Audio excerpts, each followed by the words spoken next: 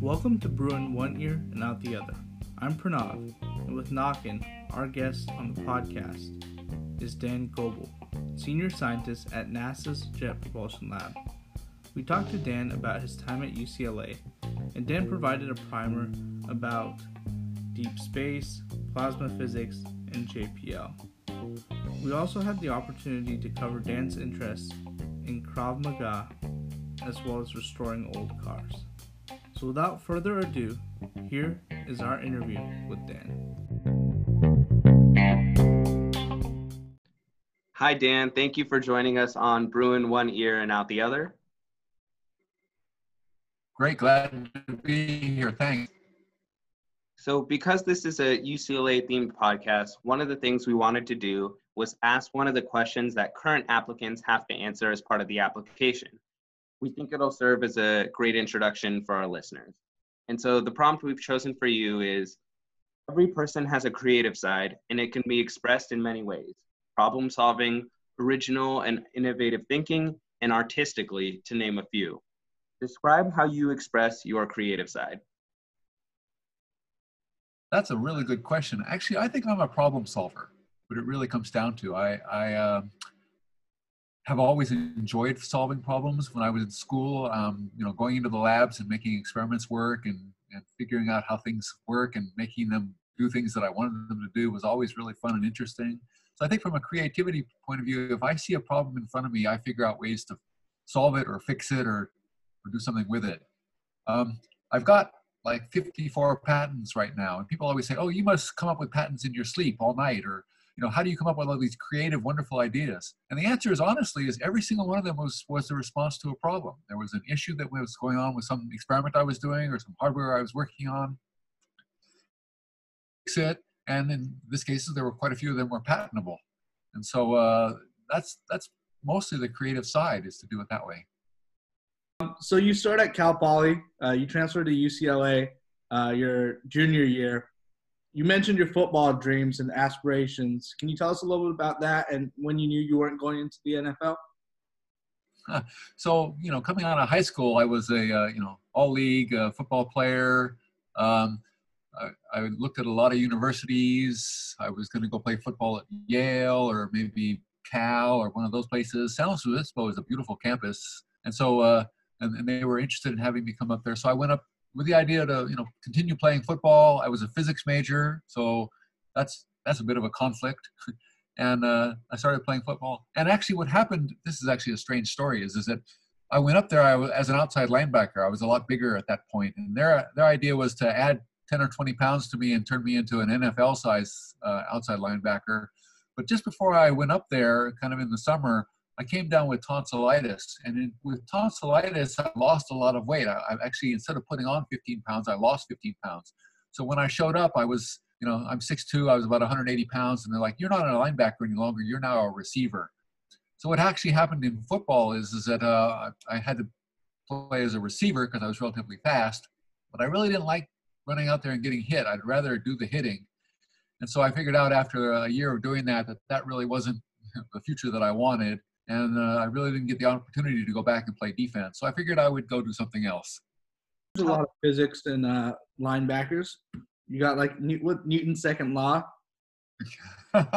Really? Mass times acceleration? Or?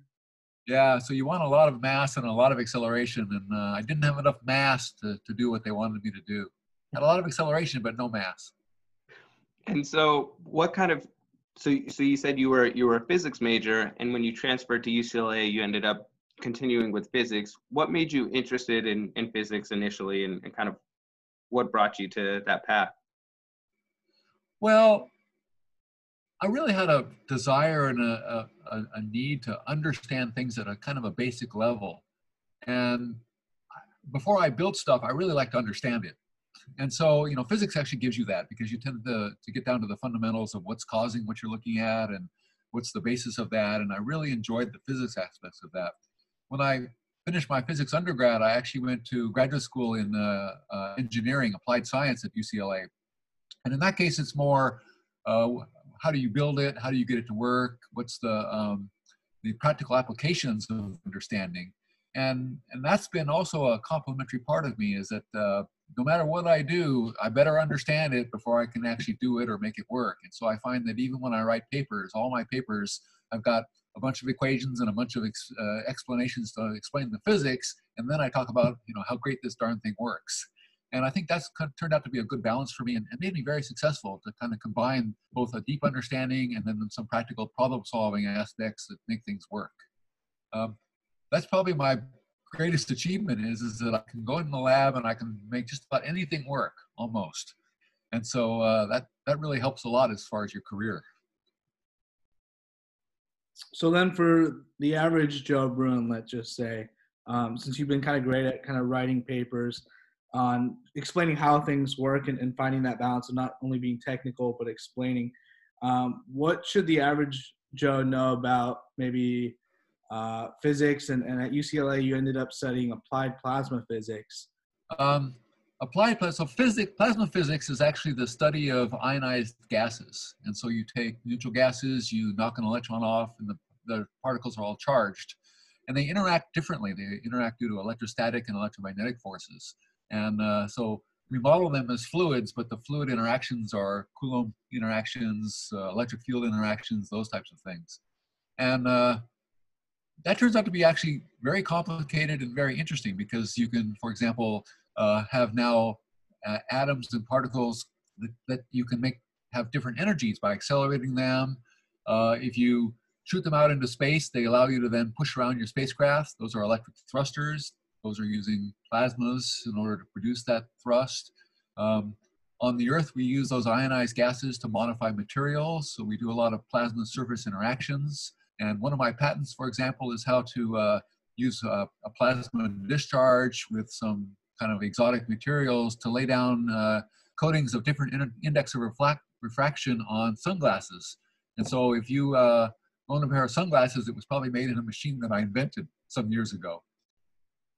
But so that's another application of ionized gases plasmas. And so there's lots of applications, there's lots of things you can do with it, and it's challenging because it's very, very complicated. All the interactions are multi-dimensional interactions.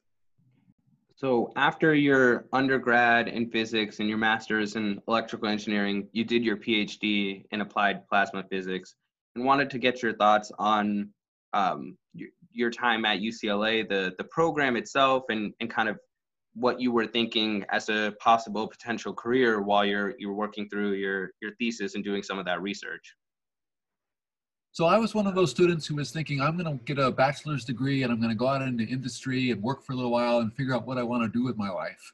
And it turns out, because I'm pretty good in the laboratory, when I was a senior, I was working as a lab technician in a plasma physics lab, it turned out. And I did a couple of experiments that turned out to work really well, and I wrote a paper on that. And it turns out that at the time at UCLA, they were required to have master's thesis. And if you are the first author on a journal publication, that counted as a master's thesis.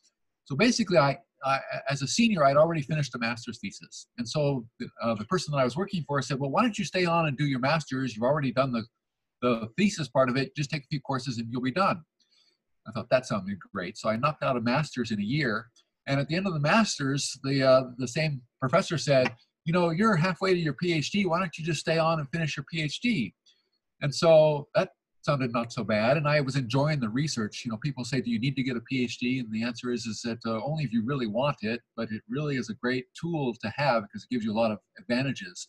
But for me, it turned out it was just, I was in the mode, I was there, and it was very, very fast. So I think I still might have set one of the records at UCLA for an experimental PhD, was that I did a master's and PhD in just under 4 years. But the reason was I kind of got a jump start as a senior.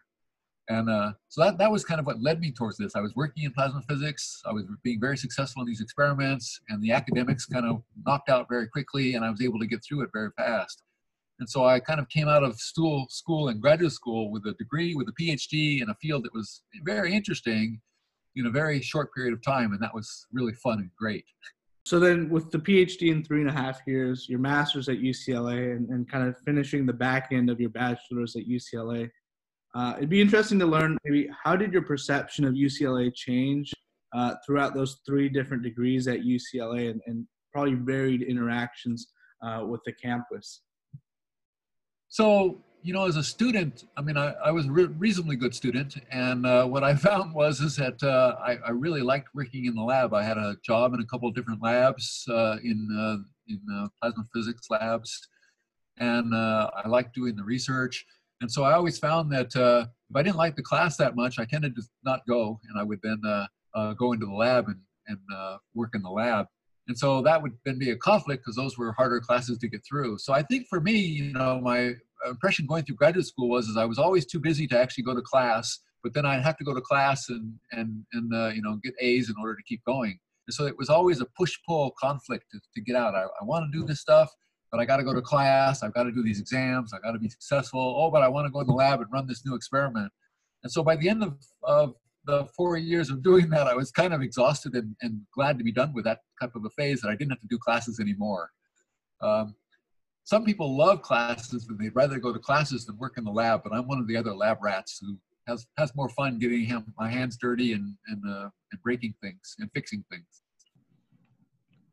Sure. So as you were wrapping up that time in the lab and finishing your dissertation for your PhD, what were your thoughts on your next career step and where you were going to go?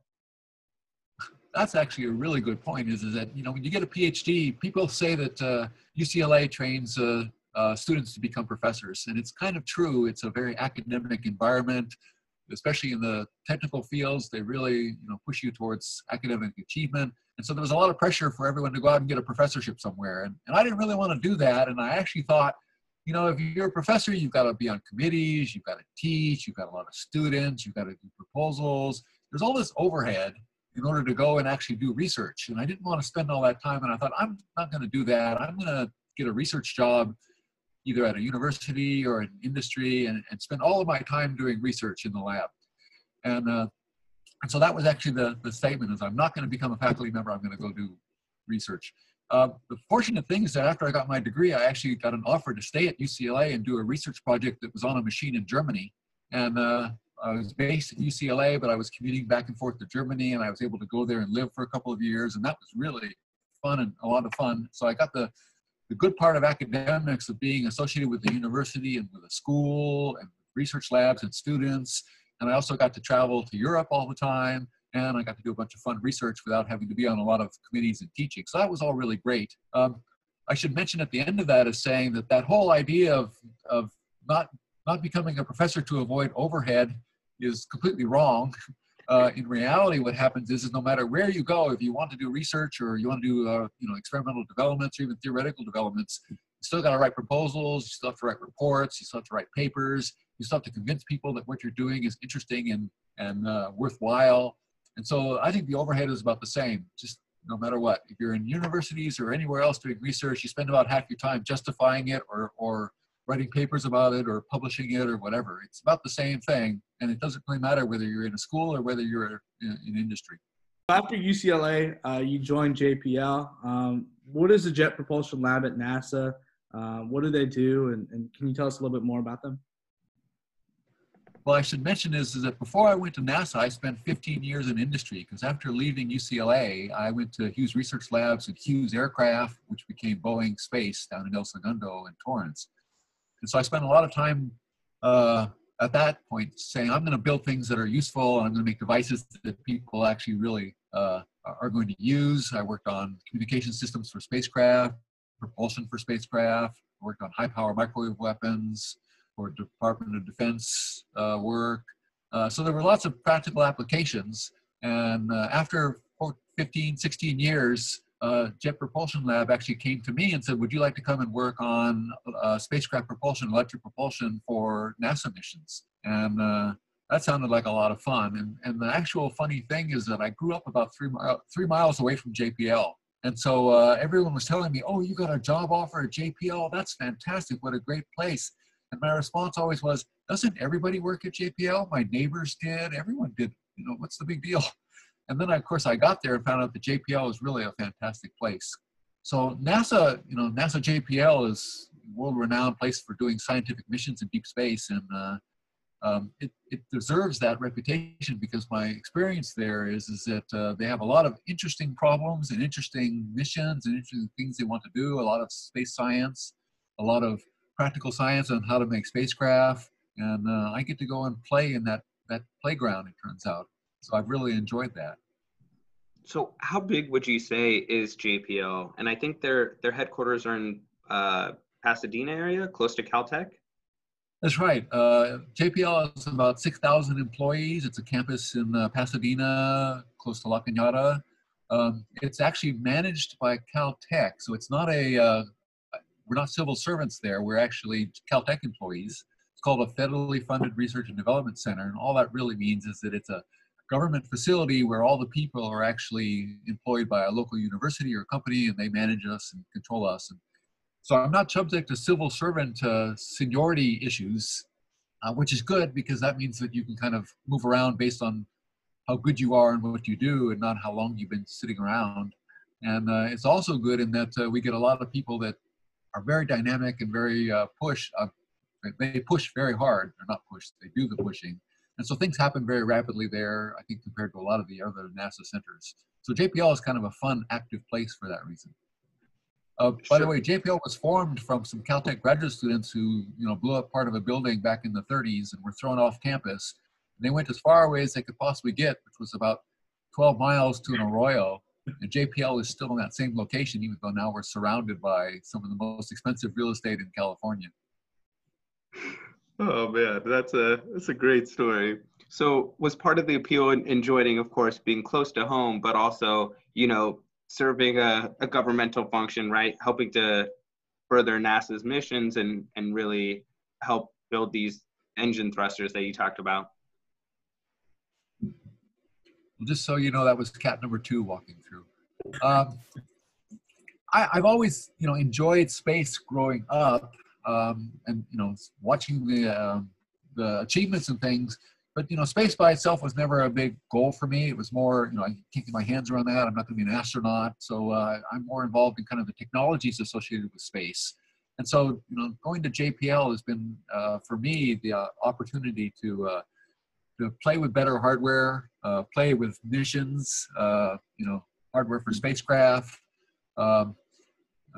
do things at a different level that satisfy the JPL needs for building and designing and flying spacecraft. And for me, it's just a lot of technology and a lot of science and physics that is a lot of fun. It sounds weird to say that science and physics is fun, but actually when you're going in the lab and you're building things and making things work, new things, different things against very challenging requirements or challenging applications, that's a lot of fun. Yeah. I actually tell the funny story is that my wife is a UCLA graduate also, and she was going to go get a PhD in pharmacology, and she had a summer internship, and she worked for a summer on immunology. And at the end of the summer, her project was actually unsuccessful. Whatever she was tagging didn't work out. And she was just completely upset. She goes, I hate research. I worked for 3 months. I got nothing out of it. I'm never going to do that again. And she turned around the next day and applied for dental school and became a dentist. And the funny thing is I'm like, but that's the fun part. You spent 3 months doing research and development and found out that, that particular thing didn't work, but you got new ideas. It's a completely different perspective. So I think it depends who you are and what you want to do. So then let's talk about your work at JPL and kind of some of the things you got to maybe for 3 months fail at. Some things you broke, some things you kind of created.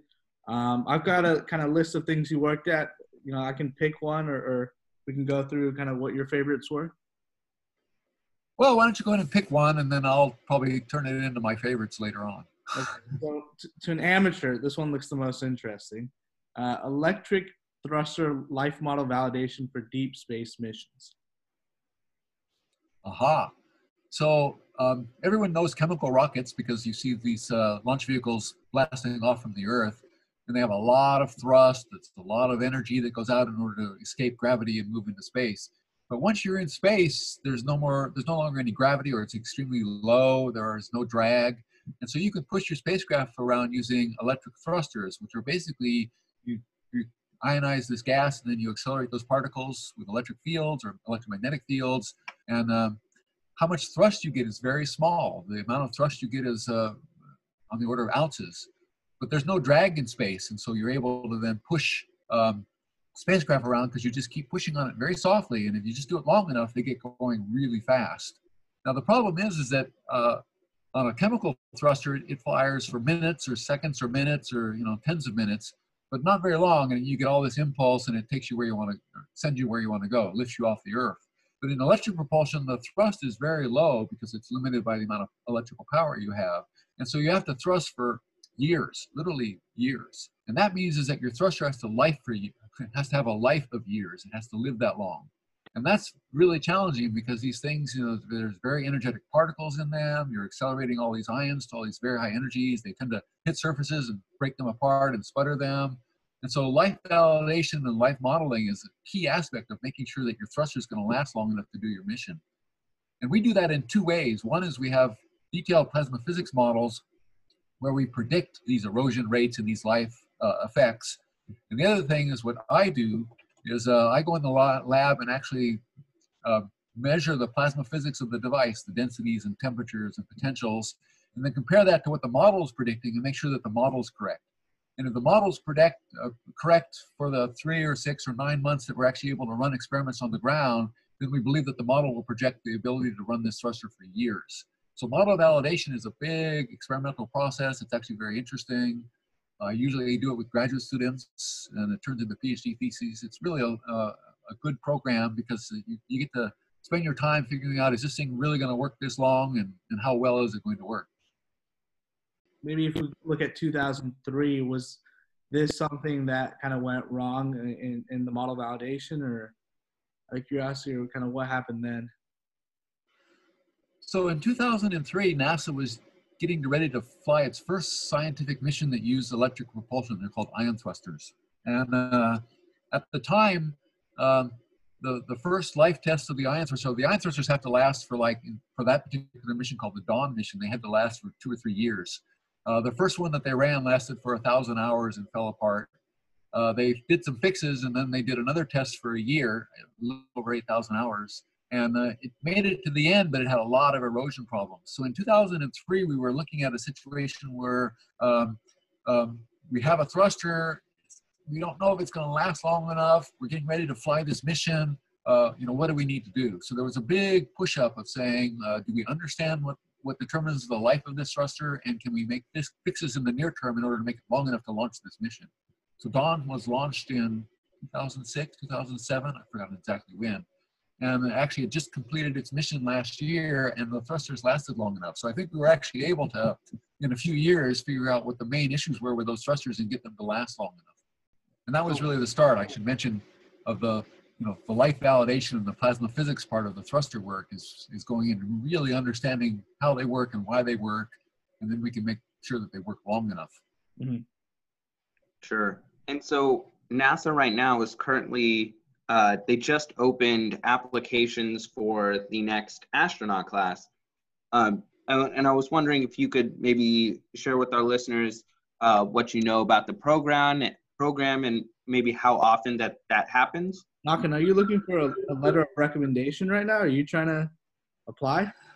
No, I don't think space is for me. I'm sure they've got enough qualified people to make it. So the astronaut program is a challenging program to get into. There's a lot of people who want to be astronauts. When I was a kid, I wanted to be an astronaut. So they have a lot of applicants. The people that they select are superhumans. They have enormous capabilities, not just to fly spacecraft, but also to do science missions, to do biological investigations of what happens to people in space. And so the criteria are really, or the competition, not the criteria, the competition is really huge. They open up astronaut selection processes every few years, 3 to 5 years, and they select a relatively small number because they don't fly that many missions, especially with the space shuttle grounded. Now they're starting to gear back up again as we're getting ready to fly more missions. But they only take 10 or 20 or 30 astronauts, and then they train them for several years and then allow them to fly. So it's a very, very difficult process. Most of them have PhDs, or they're test pilots, or they've got some special capabilities that they need. I have to say that I've probably written maybe a dozen letters of support for people who wanted to become astronauts. None of them made it. I thought all of them were fantastic and should have gotten it. So I think it's a tough project. If anyone is interested in doing that, please pursue that dream. But remember, you got to be at the top of your game. Go get a PhD or an MD, or go fly, fighter pilots or fighter planes. Do something outstanding, and then maybe you have a shot. So Dan, what do you think the field looks like in the next 5 to 10 years? You have guys like Elon Musk, who's kind of working at Tesla on the electric vehicle side, now entered deep space with SpaceX. Apparently, Elon Musk learned rocket science by reading a lot of books. I'm pretty sure he probably read a couple of yours, which we'll get into later.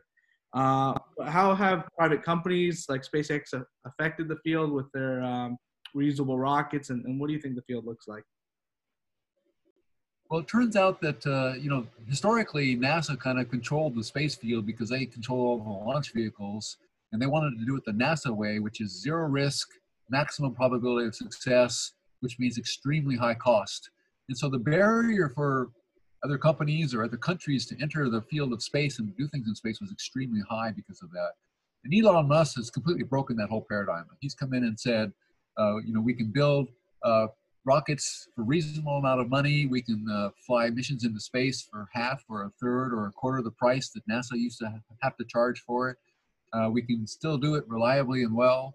And, we're going to make it up on volume. We're going to make it up on, excited young people who really want to do this and use their expertise to come up with new technologies. So what's actually happened is Elon Musk and Blue Origin and all these companies are changing the way that you get into space, things you can do in space, and that's changing the entire field. So what you're going to see is more of that. SpaceX and Elon Musk are going to fly more missions. You'll see other companies come in and fly missions. You'll see space tourism increase. You'll see more people going into space. A guy that I work with at JPL actually wrote a science fiction book in his spare time, and it was all based on the idea that there was basically a cruise ship in orbit around the Earth, and people would go up there for their vacation, experience life in zero G. And I think that is the future, is that, with a better and better access for space, it's not so expensive. You'll find more people are going up there. There are more things you can do up there. People are talking about mining asteroids and bringing back materials that we could use on Earth. It's just, very interesting. And exploration of Mars and other areas is interesting. And Elon Musk has enabled us to think about doing that on a bigger scale than NASA ever could, because he's broken how we get there. He's come up with a new way to do that. You're going to see a lot more space stuff as we go forward in the near future. Would you say that NASA and maybe JPL then are a little concerned about losing some prospective talent, right? Because with younger students and kind of those at my age or our age, millennials maybe, those that are interested in science research end up working at a SpaceX or end up going to Blue Origins instead of maybe joining NASA's team. That's a fact, and that's already happening, and NASA is worried about that. And what we see is a lot of bright, young, talented engineers and scientists are going to these other companies, SpaceX, Blue Origin, or even small startup companies who want to do spacecraft for the internet constellations that people are talking about putting up. There's a lot of those that are starting up, and they're providing thrusters or communication systems or small spacecraft components for these constellations. And the young engineers and scientists are all excited about that. It's entrepreneurship associated with space. And we see a lot of people going and doing that. It's a talent drain for NASA, that's true, but I think it's fantastic. I think it's going to benefit everyone, because, for example, NASA can then go buy those products and use those products in their missions. It will reduce our costs. It'll give us better products. It'll allow us to do better things. And it's going to, again, open up all new avenues for things that are being done in space by having these other companies doing it. So I think it's a great thing, even though it looks like a talent drain. I think it's basically an expansion of the talent pool and of what people can do. And I encourage people in my classes at UCLA. I teach the spacecraft design class. I say, if you're interested in doing, new and wild and novel stuff, go to one of these startup companies and try to break into, the space side of that. It's really fun and exciting work, and very, very, very good for the entire world, I think. So then, talking about this future generation, this young population, you're now an adjunct professor at UCLA as well. what inspired you to go back to teach? What are the classes you're teaching? And you wrote a book, a textbook. So how's that when you come to class and you flex like, hey, we're reading my textbook? I actually started teaching because I was working at Hughes and I wanted to actually, leave the plant early in the afternoon and go do something else. And teaching was on my way home. So that was how I got started at it. And what I found actually is that I like it a lot. I enjoy interacting with the students. I teach kind of almost the same way that I do research. I do it starting at a very fundamental basic level, and I bring people up from the basics up to where they need to be. And that actually resonates with a lot of students. Maybe the Albert Einsteins in the class don't need that, but most of us do need that. And so it turns out that I'm pretty successful with a lot of students who really need to start at the beginning in order to understand how to get to the end. And so I've gotten a lot of very positive feedback from my students. It's very gratifying to feel like I've helped them go forward. Teaching is fun in that case because it's rewarding. I'm helping these people be more successful on what they want to do. I mean, if they want to go work at a startup and do internet constellation hardware, well, they still got to get a degree, and I can help them do that. So it's really a great part of my life, I think. And it's actually kind of funny because remember I said early on when we started this is that I didn't want to be a professor because I didn't want all this overhead of classrooms and class times and committees and students. And that was just stupid because that turns out to be a wonderful thing to do. I get to interact with students. I hire a lot of them. I always have one or two graduate students working with me in the lab. They're fun and exciting and interesting. They're often smarter than I am, so that's really fun to see them blossom and help them with their careers. And so I think it's been really a great thing. I wrote the textbook for a completely different reason. It really wasn't to write a book by itself. I did that because I wanted to show that if you have good models and you understood the physics of electric thrusters, you could design them. And you didn't have to do it based on 50 years of laboratory experience. And so the book was really to show that plasma physics models are mature enough to design electric thrusters. And I wrote it as a textbook so that students would actually learn that and understand that including a little bit of plasma physics in their aerospace degree or their mechanical engineering degree would allow them to actually participate in this kind of exciting field of electric propulsion. It's been very successful in that. I think everybody in my field has it, and so I'm extremely famous in a very, very small field. So Nakin and I this year, and Nakin also for the last 2 years, have been volunteer UCLA scholarship application readers. And one of the questions that they ask is if you had an autobiography to the students applying for the scholarship, what would be on page 166? Or last year, Nakin said it was on 208. So if we opened up your textbook and let's just say page 40. For us, the reason the definition of deep space is space outside of the moon, and the reason we define things for NASA for JPL for deep space is that we're trying to take spacecraft and send them pretty far out, which is why these electric thrusters have to run for a long period of time.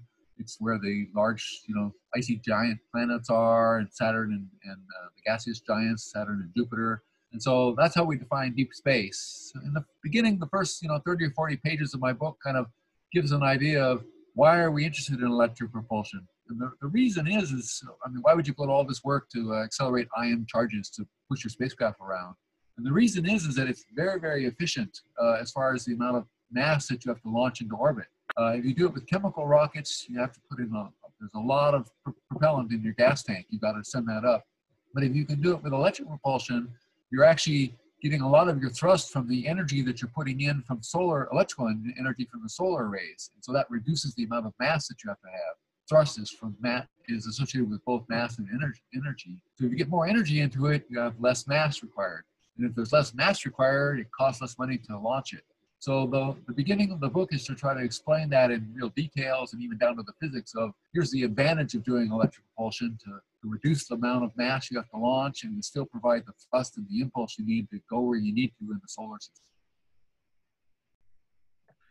So one of the things that we're curious about and as kind of is trying to help popularize the field of engineering, aeronautical space exploration. And one of the things that has kind of come up recently is this idea, our president has mentioned potentially having a space force, and wanted to get your thoughts on whether you think that's a good idea, and what that might look like, aside from the upcoming TV show called Space Force, which will have Steve Carell in it. But kind of your thoughts on the idea of a space force. Well, space has always been non-military. It's been something that's available for everybody to use for communications, to get direct TV and satellite radio, to go find out the wonders of the universe. And so my first impression was always, let's not militarize space by, populating it with battleships. Having said that, the idea of a space force is not like we're going to have a bunch of astronauts lined up in space sitting around, doing drills. The idea, I think, is that we're going to try to figure out how to better utilize space, not only for defense applications. I know we have to protect our GPS satellites. We have to protect our communication satellites. We have to help use space to monitor what's going on the Earth to make sure nobody's launching missiles. There's lots of aspects of utilization of space that have national security aspects to it that I think is actually important and probably good. So as long as they're doing that and they're trying to utilize it to improve our condition, our life, our society, give us better communications, give us better GPS, help us get around better, make sure we're more secure, I think it's fantastic. As soon as they start launching, vehicles that can shoot down other spacecraft and try to, take over the moon, then I think it's gone too far. So just to recap there, you're a supporter of a defensive space force for mostly terrestrial purposes, not an aggressive one that attacks other ships. Yeah, that's true. Absolutely true. And before I went to NASA, I worked for Hughes in the defense industry, and all the work that I did was defensive weapons, defensive, things to protect against missiles and things to protect against radars. And so maybe that's just my particular bent. I'm thinking of that more than the aggressive side. Yeah, it's fun to shoot stuff, but I think from a society point of view, it's better to defend against stuff. And I hope the Space Force turns out like that. Am I mistaken, or we didn't have to shoot down an asteroid, right? Because its trajectory changed last minute, but that was a plan B that NASA had, or that was in play. Well, now, this is a really good point, is that, if the Space Force gets involved in protecting the world against the asteroids that, killed the dinosaurs, that's a damn good thing. We should be doing that. There was an asteroid recently that didn't hit us or came close. There's lots of asteroids out there that come close and don't hit us. We didn't do anything. Its course didn't change. It just missed us. But I think what we need to do is the Space Force and even NASA or anybody, we should know what asteroids are coming, how big they are, how dangerous they are, and if necessary, figure out ways to deflect them. And so you see this now in movies of, oh my God, the killer asteroid is coming, how do we stop it? And I think NASA ought to have a program to do that. That's a really good idea, and there are ways to do it. That, and I think asteroid mining, that's something interesting that I've heard of as a way to increase natural resources. So let's take it from space back to Earth, to terrestrial, and talk about cars. What got you interested in old cars and motorcycles? And then when do we see flying cars? I feel like you're the guy to do it. So I got interested in cars when I was actually in college, and I had a Fiat sports car. Back at the time, it was a convertible Fiat, a great little sports car, and it was the most unreliable car ever built. And so I found that I was pulling the engine every year, fixing the transmission every other year. I was always underneath that thing. And so I actually started out on cars because I had to keep my Fiat running so that I could take my girlfriend out at the time. And what I found going forward is that it's really an enjoyable hobby. Right now, I bought my wife a 45-year-old Volkswagen Karmann Ghia. I have to work on it every 1 or 2 months in order to keep it running. It's an easy car to work on. There are no computers in it, so I can do everything. It's got a carburetor. I can rebuild the engine, the transmission. I can keep it upgraded. Fun hobby. It's interesting. It's something to do with your hands. So I really enjoyed cars all the way through. Motorcycles, well, used to ride motorcycles until my wife told me to stop. But I had a son-in-law who also liked motorcycles a lot, and he wanted to do a project with a motorcycle. So we got a old Cafe Racer street racing bike and restored it to the street capability. And so we took it apart and rebuilt it, and that was really fun and interesting, and made me appreciate Suzuki motorcycles and their engineering. And so I think it's just kind of a fun hobby to be able to go in with your hands, rebuild things or build things and add things and make them different. Our last bike was a Ducati, which we only sold last year, but that was a exciting, crazy bike, kind of dangerous. But it's a fun hobby. You have to be careful not to get yourself killed. So outside of restoring those cars and bikes, you also are involved in Krav Maga. And so was curious kind of how you got involved and maybe explain to our listeners what it is. So this is almost 10 years ago. My son-in-law at the time was 25, going on 15 years old, and told me, I want to learn how to fight. And I found this course called Krav Maga, will you go with me? And I think for one thing, he wanted to have a partner go with him, and the other thing, he wanted me to pay for it. But I was up for doing, all kinds of things like that. He's taking me surfing. We've gone, we do paintball, we've done cars. So I thought, okay, I'll go fight with him. So Krav Maga is what they teach the Israeli Special Forces for self-defense. And I'll be honest with you, it's really dirty street fighting, really dirty. But it's actually a good course for me because it does a lot of aerobics. The first 20 minutes is aerobic exercise. Then you do about 20 minutes in a class period of fighting, and then about 20 minutes of defense against knives and guns and chokeholds and those types of things, and aggressive attacks. And so there's a lot of aerobics to it. So for me, it was a good way to get exercise with and be interesting. I used to do treadmills, did a lot of weightlifting, did some swimming, bored to death by all of those things. Very poor compared to the football and basketball I used to play. So Krav Maga gives me a lot of aerobic exercise.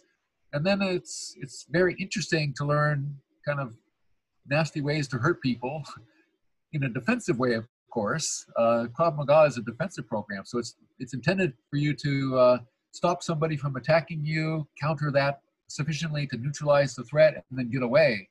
And so I feel very confident these days that I can kind of take care of myself in any type of an aggressive situation and protect my wife and my kids or whatever's necessary. And it makes you a little bit arrogant. I have to tell you that years ago I was at a meeting in Washington, D.C., and we went to a dinner.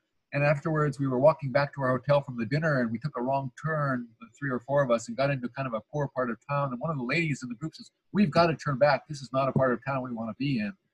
And I looked at her and said, "Don't worry, I've got this." So Krav Maga is kind of fun in that aspect, is that you really can kind of have some assurance that, people are not going to actually hurt you or take advantage of you in the near term. And so our last couple of questions that we love to ask all of our guests: what is your favorite UCLA memory, and who is your favorite Bruin? And we're instituting a new rule here. You cannot say John Wooden. And in your particular case, you can't say your wife. Wow. So, my favorite memory of UCLA, honestly, it's funny that you said John Wooden, and, what it really is going to UCLA basketball games. I went every game for many, many years while I was there. I was there 14 years between school and then staying on the research staff. I went to almost every single basketball game. It was wonderful. It was fun to be with all the rest of the students. UCLA was pretty good at the time. That was just a great experience, a great part of being a part of a great university. My favorite Bruin, wow, that's a tough one. I look back and I see some of the people I interacted with. My advisor was a great guy. The postdoc in my lab that I worked with was also a great guy. They were just basically, wonderful people who had these fabulous talents and were doing interesting things. So I think really most of my favorites are people who've, come through the system or worked in the system of UCLA, not any one individual. And then Dan, and by the way, I've had season football tickets at UCLA for the past 20 years. So I'm still enjoying that, the athletic side, no matter how good or bad they are.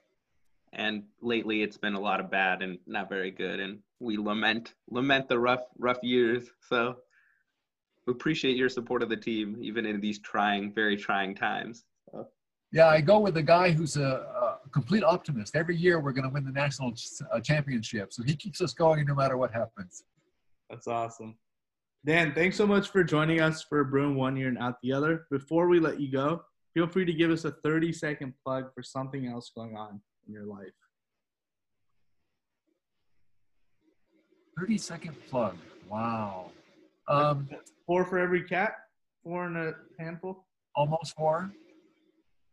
Well, I have to say is that, part of being associated with UCLA is the academic side, is that I get to work with students. I actually have a student now from the University of Pisa in Italy, and she's a PhD student. She might be the best student I've ever had. She's really fantastic. Her name's Julia Baccani. She's back in Italy right now, and she's, again, sequestered in her house, can't move around. She was going to get married next month. Her entire life is turned upside down because of the coronavirus problems over there. And I think what's been interesting for me is that she's compensated, and we've compensated by spending a lot of time on Signals, an app where we can communicate, and over email. We're writing a couple papers together. We talk all the time about her PhD thesis work to make sure she can keep making progress. So again, from a interaction with students, I find that it's a great part of my life. UCLA students are fantastic. I was on the phone this morning with one of my former PhD students from UCLA, Tina Jameson. It's just a great part of my life. And I think that I've been really lucky to be associated with UCLA and also associated with all these fantastic people. And I really have enjoyed that. That's amazing. And it'll be amazing to see kind of all the students who come out of, how do they say it, and there's like a big mentor, like in Silicon Valley, they say like, this is from this person's tree, or like it's their pedigree. So it'll be interesting to see kind of all the students rippling out from you and seeing all the different impacts they're making in different verticals in the space industry. Thank you so much for joining us on Bruin 1 Year and Out the Other. Please make sure to subscribe and leave a 5-star review if you enjoyed learning more about awesome Bruins. And hopefully, everything we talked about today didn't go Bruin 1 Year and Out the Other.